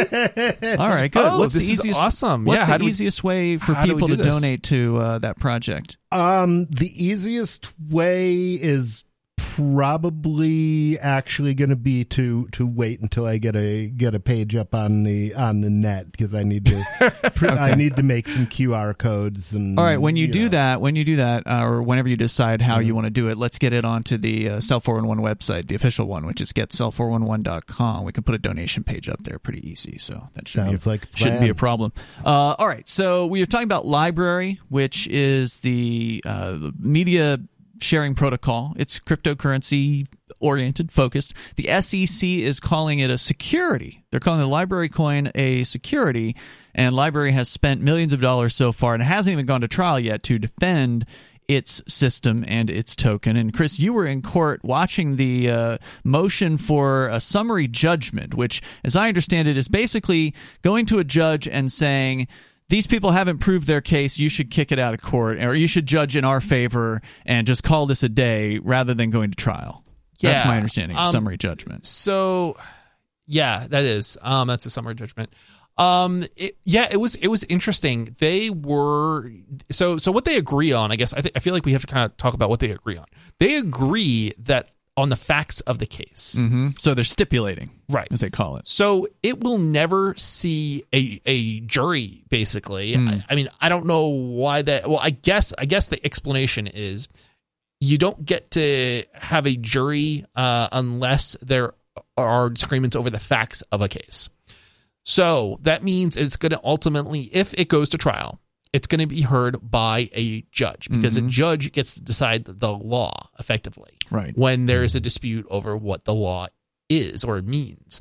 So note that this is civil. In criminal court, you can have a jury trial even if you stipulate the facts. Oh, interesting. Okay, so that's a bit. I did not know for the weed, because I stipulated everything and went for jury nullification, didn't win. But. And I wonder if there's any difference between federal and state, because there could be. Well, the right to a jury trial is supposedly enshrined in the federal Constitution, but they don't pay any attention to that. They're not supposed to be able to take more than $20 from you without a jury. Yep, that's right. The 7th or 8th Amendment. It's in there. Yeah, like that. Yeah. That's suits at common law is what that's limited. All right. So what Anyway, else? So they stipulated to the facts, which are what? Basically, I don't know. I mean, that LBRY has a token, that they have a platform. Right. There is a token. They did sell a network. They did sell tokens. But they didn't promise ownership. They did not promise ownership. They didn't sell the token saying you would have a right to vote on how LBRY operates. The prosecutor did try to argue that at least one. There was at least one email where a employee said it would go up in value. Now, that doesn't make it a security. No. But that's what they're effectively trying to argue. Wow. So one employee. Yes, even though they have not actually advertised I wonder if he it was working for the feds as, being any kind of security or an investment in LBRY. Right.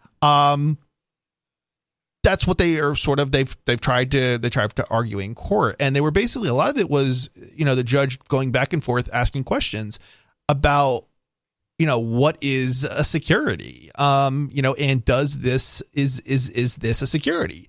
And it's a big question mark. There's a bunch of cases, and none of the cases fit this specific situation. So this is a original case. It's an original case. Unique case. It's a unique case. And it's not clear. And the thing is, in the federal courts at the lower level, judges don't decide law, really. They rule based on prior court rulings by precedent. Yeah, precedent. Right. So this judge is in a very tough place because he has no clear precedent on this. Somebody needs to assassinate the precedent. And PRECEDENT, just for anyone out there listening, our federal agent. Yes, if you're a little bit deaf. It's a pun. Yes. So yeah, it's upon us now. It's a great shirt, by the way. Somebody put that onto a T-shirt a few years ago. I don't know if you've seen it. Seen those shirts. I but it's haven't. a good one. Yeah. It is a very, I think, technical argument, and it's kind of hard to follow, even if you kind of understand the language a little bit. I understood the language a little bit, enough to follow it. And when you say the language, you're a programmer. You're talking about financial language? Yes, the financial language. The language of securities? Yeah. Okay. And, of course, the legalese. I will not say that I am in any way an expert on this, okay? However, I've at least read a lot of financial legalese in terms of court documents and things like that because of crypto and I'm trying to think IRS and just different pieces of like, for example, there was I'm trying to think, I think was it the IRS that made, maybe it was SEC. I forgot. It might have been more than one. But they basically made sort of their interpretation of the law, and then they provided guidelines on cryptocurrencies. Right. So I went and I read through a bunch of that, and now, mind you, they said one thing and then they gave you an example, and what they said didn't match the example. But anyway, so and this is the thing, different lawyers will have different opinions on things. Yes, that is the point of law. It's just an opinion, basically. And when it comes to the government, it's an opinion backed by a gun. Right. And so we don't know. You've got sort of three sets of lawyers. You've got the judge, presumably he's got a law degree, but I technically don't know. And you've got the prosecutor, who also presumably has a law degree, probably required. And you've got the defense, which I don't think you can avoid having a law degree when you in a federal court level. I think you're right. So you've basically got three sets of lawyers, and now it's going to be up to these two sets of lawyers. The defense and the prosecution. I don't know if they call them the prosecutor. Plaintiff, I think is the word in a civil plaintiff, civil trial. Which is kind of weird because it's still the federal government. But anyway, the plaintiff and i.e. sort of prosecutor and the defense have to now argue it out in court and cite different pieces of precedent. And then the judge, in theory, has to make a decision as to, what he thinks the law is, but without a clear precedent. It sounds like it's likely to get appealed, regardless of how he rules. Yeah, good chance. Because the feds have no skin off their back to appeal. Again, it's not them paying for it; it's the taxpayers that pay for it. So they'll go as far as they want to go. Yeah. So if your grandma loses her home because of taxes, you know why. The number is wasting your money. 603-283-6160. And as Library will point out, this is because it's such a pivotal case. If the SEC prevails in this, it could mean they could go after any cryptocurrency. Yeah. For the same BS. Right. There's more coming up here. You can join us and take control of the airwaves. Hour 3 is next. It is Free Talk Live.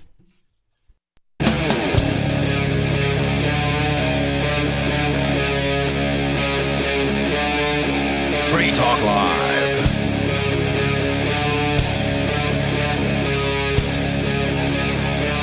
It's Free Talk Live. We're kicking off the third hour of the program, and you can join us here.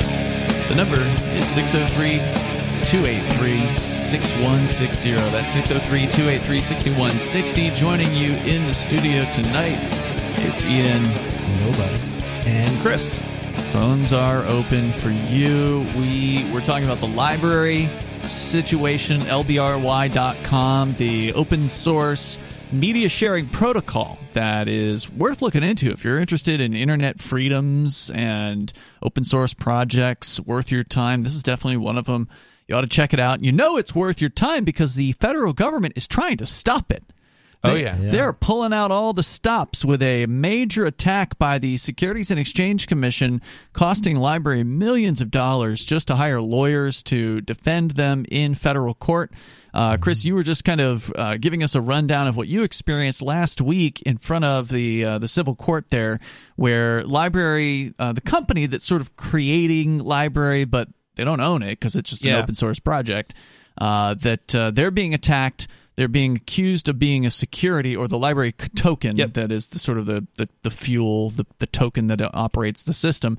They're claiming, the SEC's claiming that's a security, and library's saying no, it's not. It's just a utility token. It's useful. It's a thing that you use to buy things on the platform. It was kind of interesting because the judge was kind of going back and forth and trying to understand it, because there's effectively, the judge is assuming that a startup has a business model, and he's trying to understand the value in Library, the company, versus Library, the credits. And, here's the thing. So LBRY doesn't necessarily, like any startup, they don't necessarily have value sort of being generated yet. Or a business model for that matter. However, well, they're definitely generating value, or even a plan, because people are able to go on the internet and use their platform to look at videos, and more people are doing it. He's talking about an investor value. Oh, yeah, I don't see what that would be. Yeah. So, and here's the thing. Because Odyssey's separate, by the way, just to be clear. Right. We talk a lot about the Odyssey platform. Which runs on LBRY. Odyssey was created sort of by LBRY, but then they spun it off into its own company, and so it's not even... Also kind of confusing because there's LBRY the foundation and LBRY the company. The company, yeah. So that's also making it very confusing. Right. So... And who was sued? That's normal. Was it the NRA's same way? Was it the foundation or the company that got sued? The foundation put in a friend of the court brief. They tried to join or something it, right? like that. They motioned to intervene, and it was denied, which wasn't really too surprising to me anyway. I forget why, the technical details of why that is, but I've seen other cases like that and more piracy sort of type cases, but involving copyright, but peer-to-peer type stuff. But anyway. So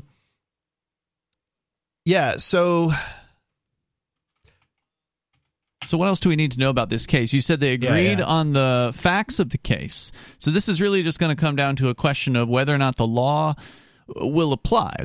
Which is to say, does this token pass the quote-unquote Howey test, I believe is one of the tests for whether or not if it passes this test, then it's a security. If it doesn't pass... that's the part that's not clear at all. Because it doesn't match up perfectly. That's one of the tests it doesn't match up perfectly with.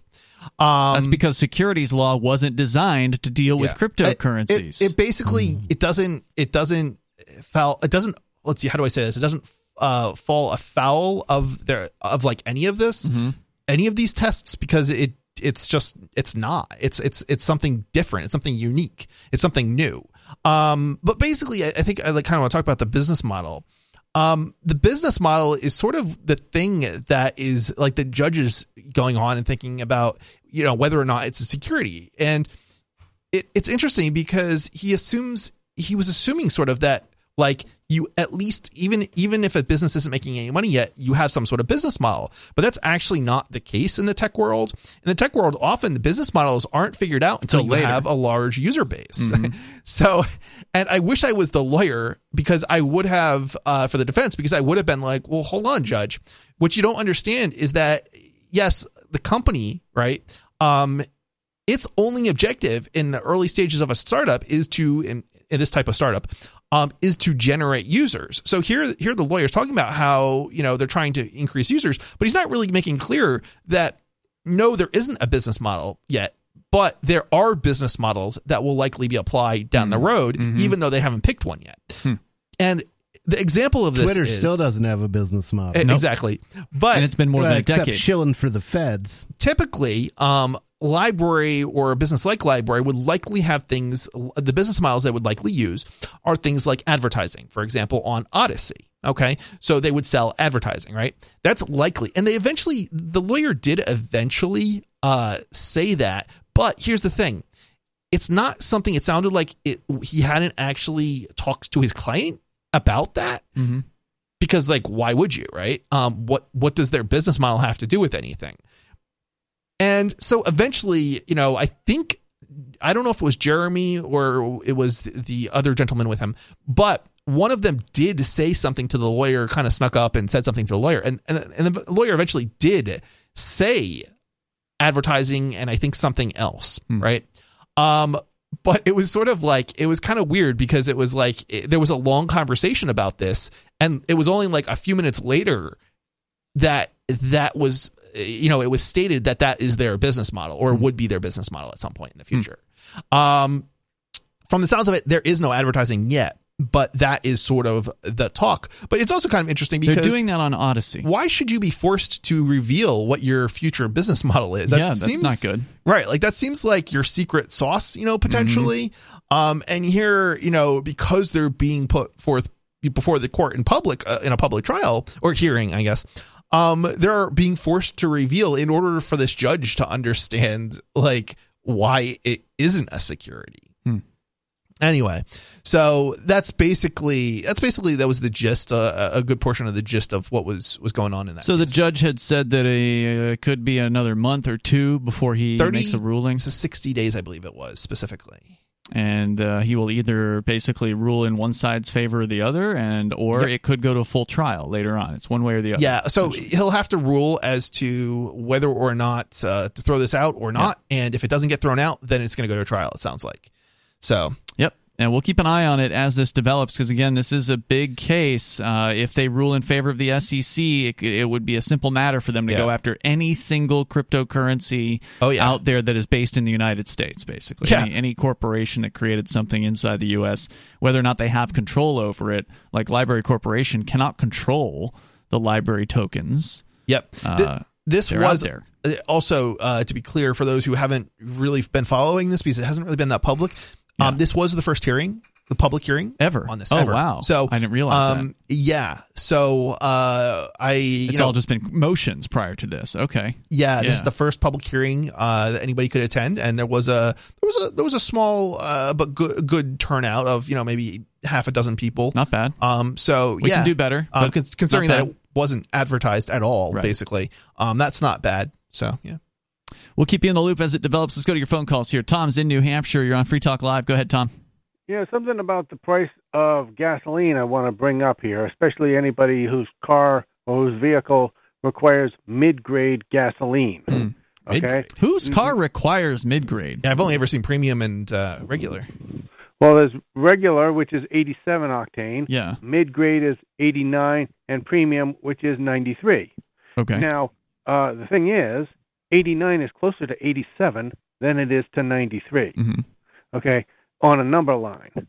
But the price of 89 octane is a lot closer to the price of 93 octane than it is to the 87 octane. So, 3 times 89, like 3 gallons of 89, that's a total of, let's just say, 267. Well, 93 plus 2 gallons of 87, it adds up to 267, the same thing. So, like you buy 1 gallon. You're losing me with the numbers here, Tom. What I'm getting at is 1 gallon of 93 octane and 2 gallons of regular, you save money. It splashes together and makes 89 octane. Okay, there you go. There's a buying tip there from Tom on your gas pumps for those of you that are looking to, I guess, spend more than the cheap stuff. But if a chicken and a half can lay an egg and a half in a day and a half, how long would it take a grasshopper with a wooden leg to kick all the seeds out of it to do a pickle? We're coming up.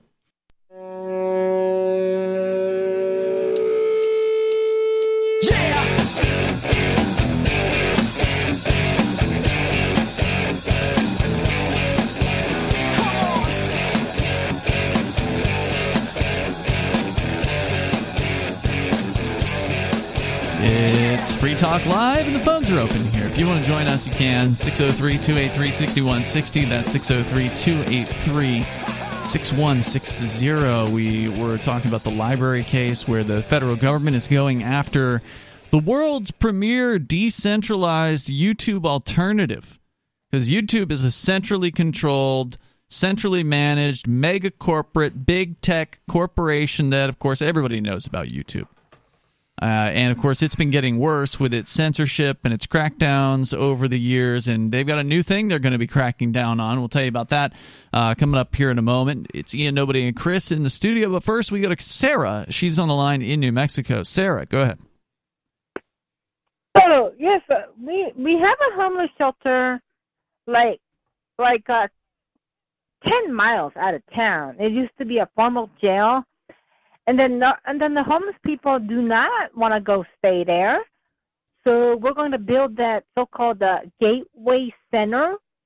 But it's going to be very well, how do you say, kind of like they have to have a purpose of why they're there.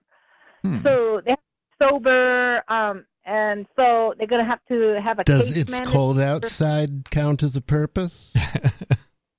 Well, I think I've been talking to the mayor's liaisons, and then they're telling me that they have to be looking for a house, they have to be working with a social worker, that they have to be sober and clean, but they'll all be getting their own room, which which sounds good, and which that people will, homeless people that want to get help will get help, and it sounds like it's going to be way better than what we got going now.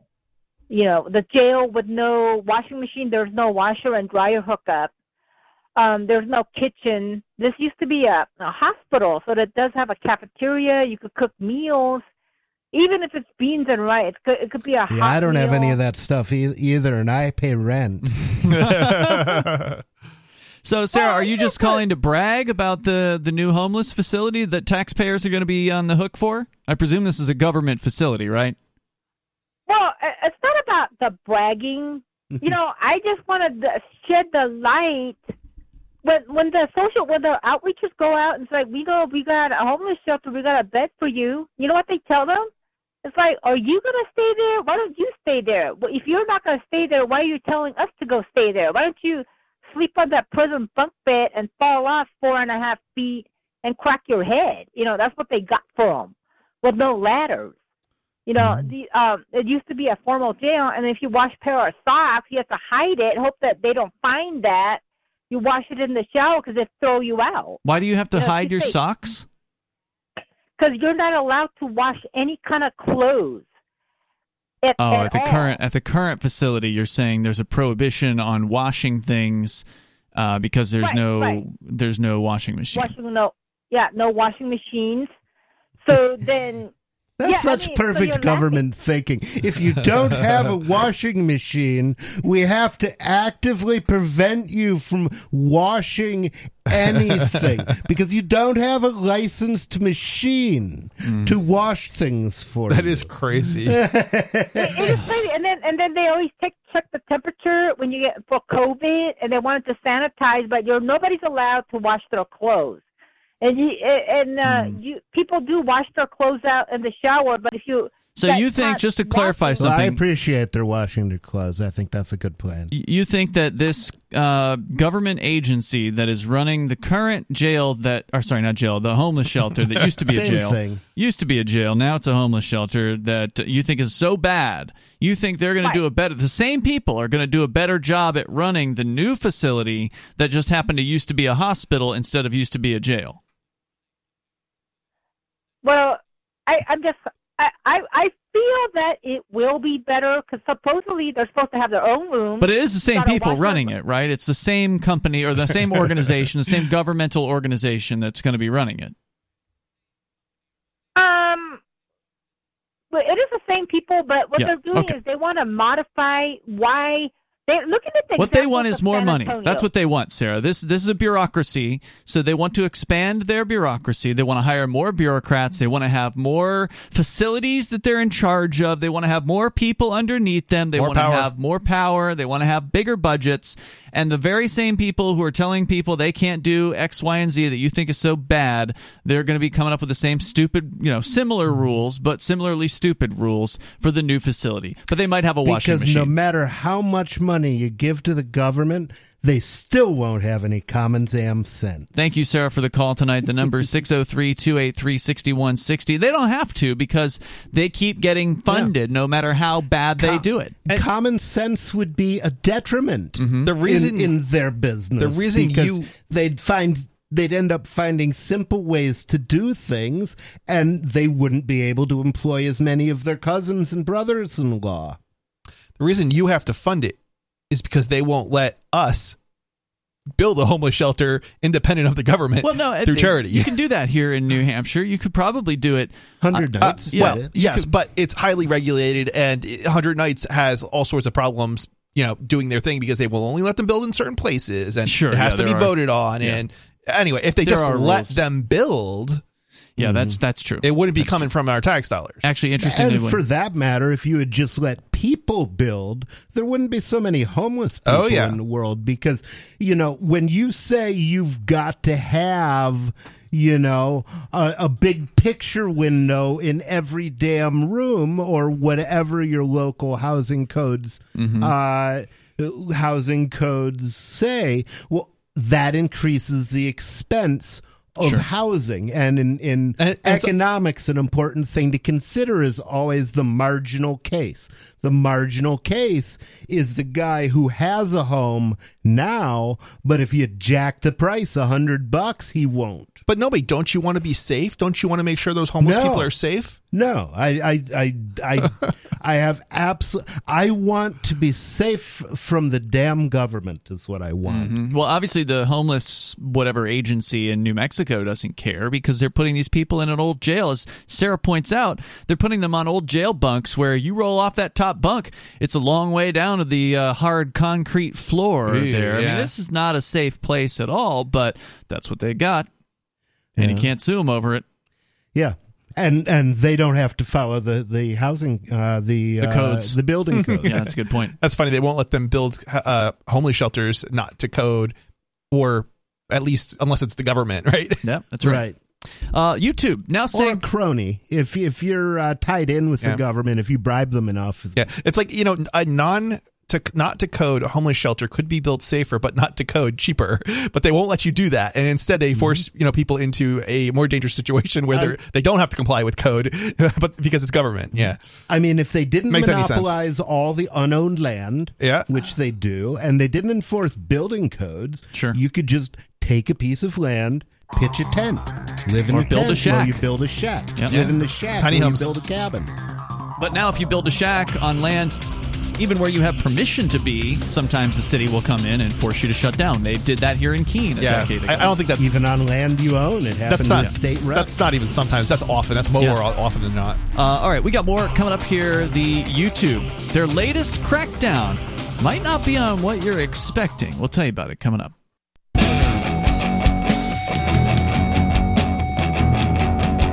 Free Talk Live. Phones are open here. You can join us. The number is 603-283-6160. That's 603-283-6160. Free Talk Live is brought to you by Freedom's Phoenix.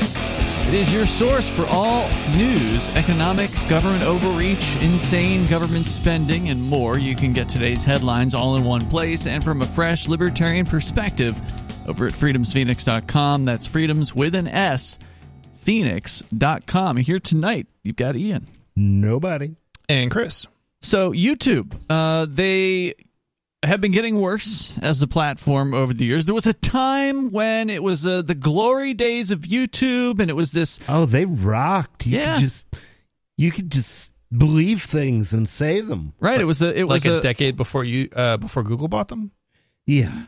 Sometime around then, there was glory days when anybody could kind of express themselves there and create their own brand and get their following. And then in recent years, if you didn't do what YouTube wanted you to do, you're done. They cut your channel, they demonetize you.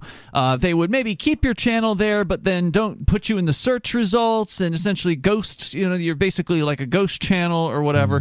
There's been shadow ban. Yeah. Thank you. Yeah, there have been all these nasty tricks. And then, of course, during COVID, they started banning people for quote-unquote misinformation. Which nearly always turned out to be true. Yes, later on, even the mainstream media admitted some of the so-called misinformation was the actual truth. But nonetheless, if it wasn't... It was funny when they flipped it around, too, and they started blocking the other side of it. And did they do that? Oh, yeah. Yeah, they'd block one side, and then they flip their position, and then they block the other side. Oh, speaking of which, if you haven't noticed, there's athletes dropping dead all over the country. Young athletes. No apparent reason. So put that in your pipe and smoke it. Yeah, I mean, we're probably going to get banned for just even having this discussion. Our channel has received multiple strikes in the last 2 years for various different quote-unquote medical misinformation, and that's just for having discussions about alternatives and other theories or viewpoints on this government mandates that have been shoved down people's throats. Well, we should give them some good medical information then. YouTube, it's unhealthy to keep your cranium in your rectum. Well, they're not getting any better. Now YouTube last week said they're cracking down on videos containing what they call abortion misinformation and will take down videos deemed unsafe. Quote, today, they say, starting today and ramping up over the next few weeks, we will remove content that provides provides instructions for unsafe abortion methods or promotes false claims about abortion safety under our medical misinformation policies, they said in a tweet. So does it seem to you like they're continuing to let the DNC decide what can be said there, or are they switching over to the RNC? I am a little confused here. So they're saying you can't use the hanger method to have an abortion I'm guessing anymore? that would be considered medical misinformation, whatever is not the officially accepted method, which is go to a doctor and, whatever the hell they do. But you can't go to a doctor anymore because they changed the law, right, federally? Or the Supreme Court? The Supreme Court got rid of Roe versus Wade recently, which means that it's up to the states to decide what is and what is not legal as far as abortion. So it almost sounds like they're going with the RNC on this one. It does. It does. Yeah, it is interesting. I would. It's strange. YouTube's parent company, Google's come under fire in recent months after a group of lawmakers, by the way, this is from CNBC, I don't know if I mentioned that, began urging the company to clamp down on search results that allegedly steer people looking for abortion services to crisis pregnancy centers opposing abortion. Google announced earlier this month it will work to quickly delete location history for people going to abortion sites and other medical sites following the Supreme Court's overturning of Roe versus Wade. YouTube said Thursday, quote, like all of our policies on health/medical topics, we rely on published guidance from health authorities. We prioritize connecting people to content from authoritative sources on health topics. They love the argument from authority. They sure do. And we continuously review our policies and products as real-world events unfold. So unless your viewpoint is the official one, it does not belong on YouTube. So here's a question. If you link Nope, you're not allowed to question things. The science is settled. Yeah, sorry. Go ahead. If you say, I don't know, link to a European Union authoritative source. Oh, that's okay. That's okay. Well, what happens if you link to the U.S. one and the U.S. one contradicts the European? They would never do that. Most of the governments of the world do march in lockstep, pretty much. The company said they're also launching an information panel to provide, quote, viewers with context and information from local and global health authorities. Wow, you can get information from the same morons who lied to you about COVID for 2 years. Don't worry, they're telling you the truth this time. Oh, I've heard you mean they didn't tell me the truth last time? That lunatic in New Zealand is now the only source for truth in New Zealand. Jacinda Ardern, I think is her name. We played that clip a few nights ago on the show. The sole source for truth. It's literally what this woman is saying. She actually said it? Yeah, the government is your only source for truth. Oh, I want to hear You got to go to the Ministry of Truth. Yeah, I'm surprised they don't call it that. Honestly, they do have multiple ministries of fill in the blank there. Well, of course, that's how the Ministry of Truth is named. They've always done it that way in British and British-ish countries. Homeland Security. That's another one that I'm like, it's right out of a fiction, like a 1984 fiction novel type of dystopia. The 1984 wasn't fiction; it was prophecy. Fair enough. And good. So that's the update there. That's their latest crackdown that's coming from YouTube. I just thought that was an interesting update because it's not going to get better on that platform. So if you're still on YouTube, you really need to get over to Library and Odyssey. And the nice thing about Library and Odyssey is they make it really easy. So if you already have a YouTube channel, when you sign up over at Odyssey, go to Odyssey. You can easily access it through video.freetalklive.com. And when you create your account, there's just a little checkbox that says that you have a YouTube account and you want to ingest or copy over basically all of your YouTube videos to the Odyssey and Library platform, and then it just does it automatically for you. And then all of your videos from YouTube, or it takes depending on how many videos you have, it takes some number of hours or a day or whatever, but it'll be there. Which means when YouTube decides that you're not politically correct and deletes your channel, all of your work will not go up in smoke. Speaking of which, have you guys noticed that Odyssey has gotten better and works like way smoother than they've upgraded their servers? Yeah. But it is a centralized site, so they on the back end they do still rely on Library if there are failures with their centralized servers, so they're still technically connected to Library, but in order for speed of service, they do have central data repositories. Yeah. So speaking of data and repositories, safe deposit boxes, we teased this one earlier. The FBI raided some vaults last year, a private business It's called U.S. Private Vaults, based in Beverly Hills, and they sell safe deposit boxes. The FBI raided them to seize those boxes and assets belonging to hundreds of people who were never suspected of having committed crimes. And now prosecutors are trying to keep the public in the dark about why this effort was undertaken in the first place, and are offering little justification for why the secrecy is necessary. We wanted and we took it. What's so hard to understand? Attorneys representing the victims of the raid say the depositions could contain important information about how and why the FBI decided to seize and catalog the private belongings of their customers at U.S. private vaults, and they asked the federal judge handling the case to allow transcripts of those depositions in question, including one interview with Lynn Zellhart, the FBI's lead agent in the case, to be filed in their entirety. Unless Judge R. Gary Klausner allows the depositions to be made public, attorneys for the plaintiffs will have to continue heavily redacting their filings in the case, and that might be sufficient to address the acute legal issues in the lawsuit, but it obviously harms the general public's right to be informed about the bigger issues at stake. Reason magazine, which is doing the reporting here, has been covering the case since the beginning, plans to file its own brief requesting the depositions be unsealed. Quote, if the government is successful, it means the public will have only an incomplete window on what happened here, says an attorney for the Institute of Justice, by the way, great libertarian law firm. Like those guys. Representing some of the customers. They told Reason, quote, that flips the public's right of access on its head. And we'll tell you more about what happened in this case. You can share your thoughts as well. The number is 603-283-6160. Again, they just raided this business, which had private safe deposit boxes, and just took a bunch of stuff, apparently without any justification whatsoever for it. They're not talking about it. There's more on the way here, and you can share your thoughts. Again, 603-283-6160. This is Free Talk Live. Free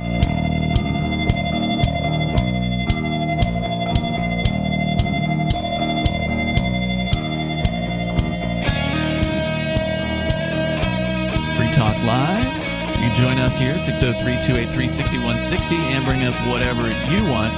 That's 603-283-6160. Ian, Nobody, and Chris in the studio here tonight. And, of course, you can join us anytime you want over at freetalklive.com. Thanks to Eli123KY, who is a Free Talk Live supporter of our AMPS Patreon. You can join him over at amps.freetalklive.com. That's amps.freetalklive.com. Help us advertise, market, promote, and support Free Talk Live and get some cool perks, some benefits for you when you sign up over at amps.freetalklive.com. Let's go to James in Michigan. You're on Free Talk Live, James.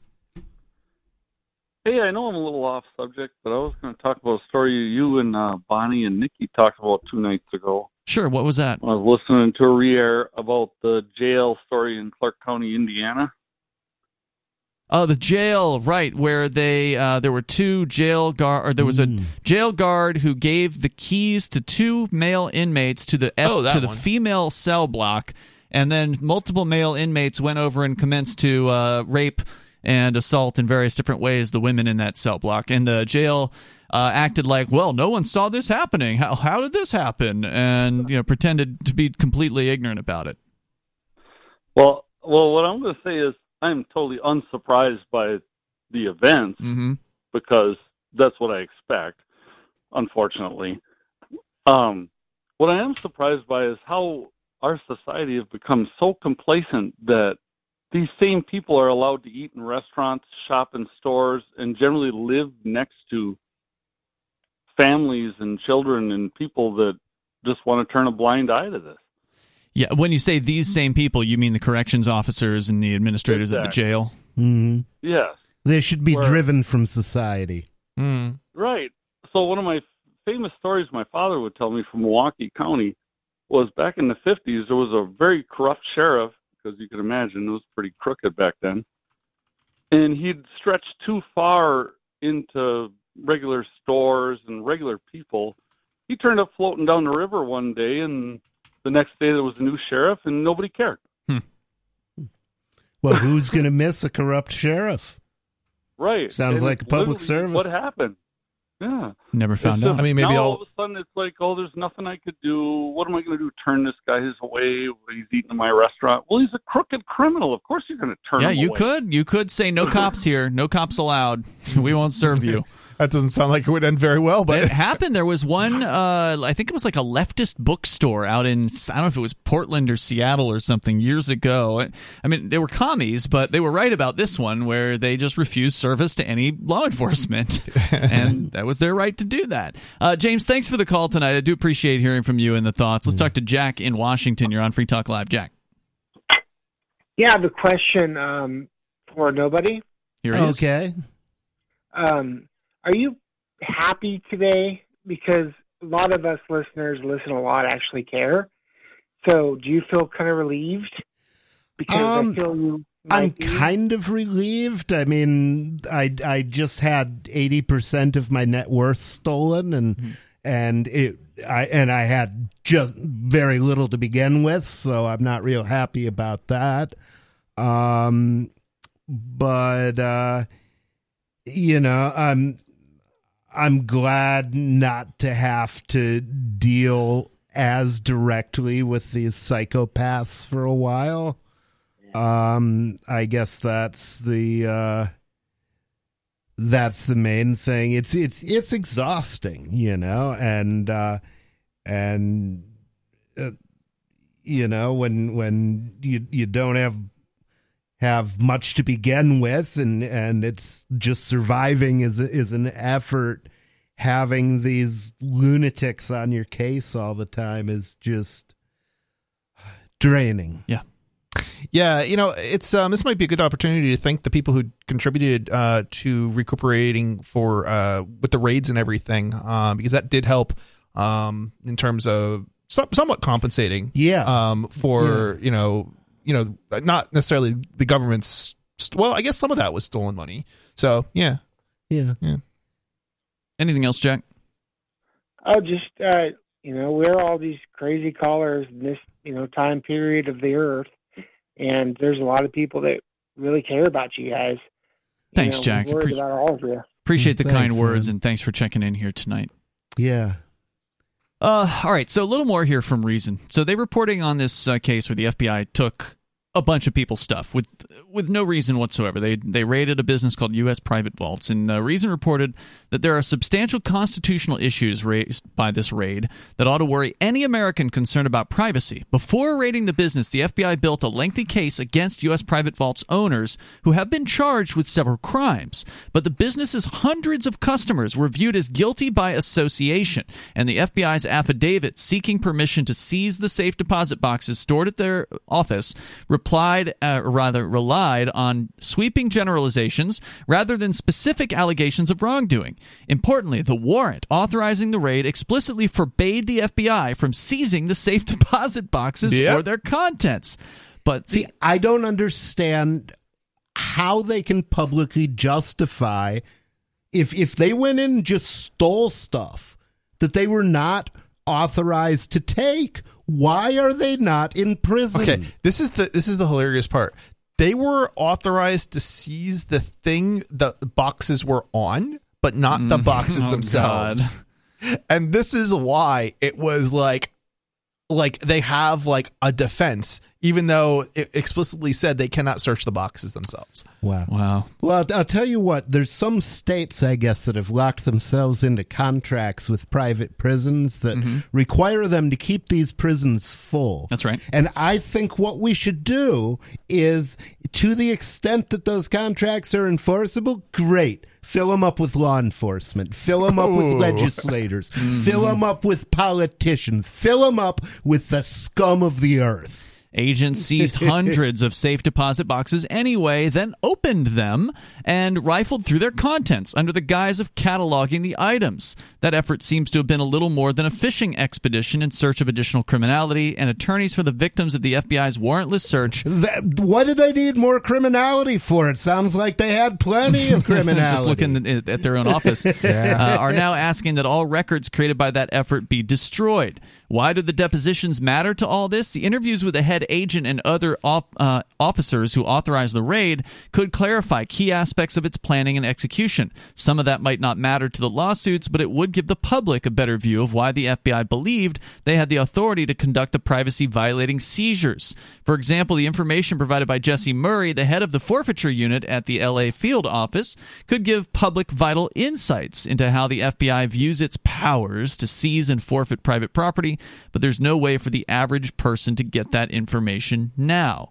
In a brief filed Monday, prosecutors made no substantial claims about why the information in the 4 depositions should be kept secret. Instead, they argued that a customary practice means the only pages of depositions filed as part of the legal record would be those specifically cited in the plaintiff's opening briefs. In other words, if attorneys for the plaintiffs agree to limit the pages of transcripts filed, they would be able to unredact the citations in their briefs. In return, the rest of the depositions would remain confidential. So that's a little confusing to me, but apparently they're trying to cut some kind of a deal to where some pages would be allowed public, but the rest of them would remain sealed. But why keep that saying that the people who are suing, but the people would be revealed, but not the people who are not suing? Somehow the attorneys for the plaintiffs would agree to limit the number of pages filed. They would be able to unredact certain citations in return for the rest of it. It seems very unclear. It's very scummy, very sneaky sounding. But why keep any part secret? The public has a right to know how the plan to raid the vaults unfolded, particularly in light of the ruling last year in a related case that the FBI had provided no factual basis for the seizures.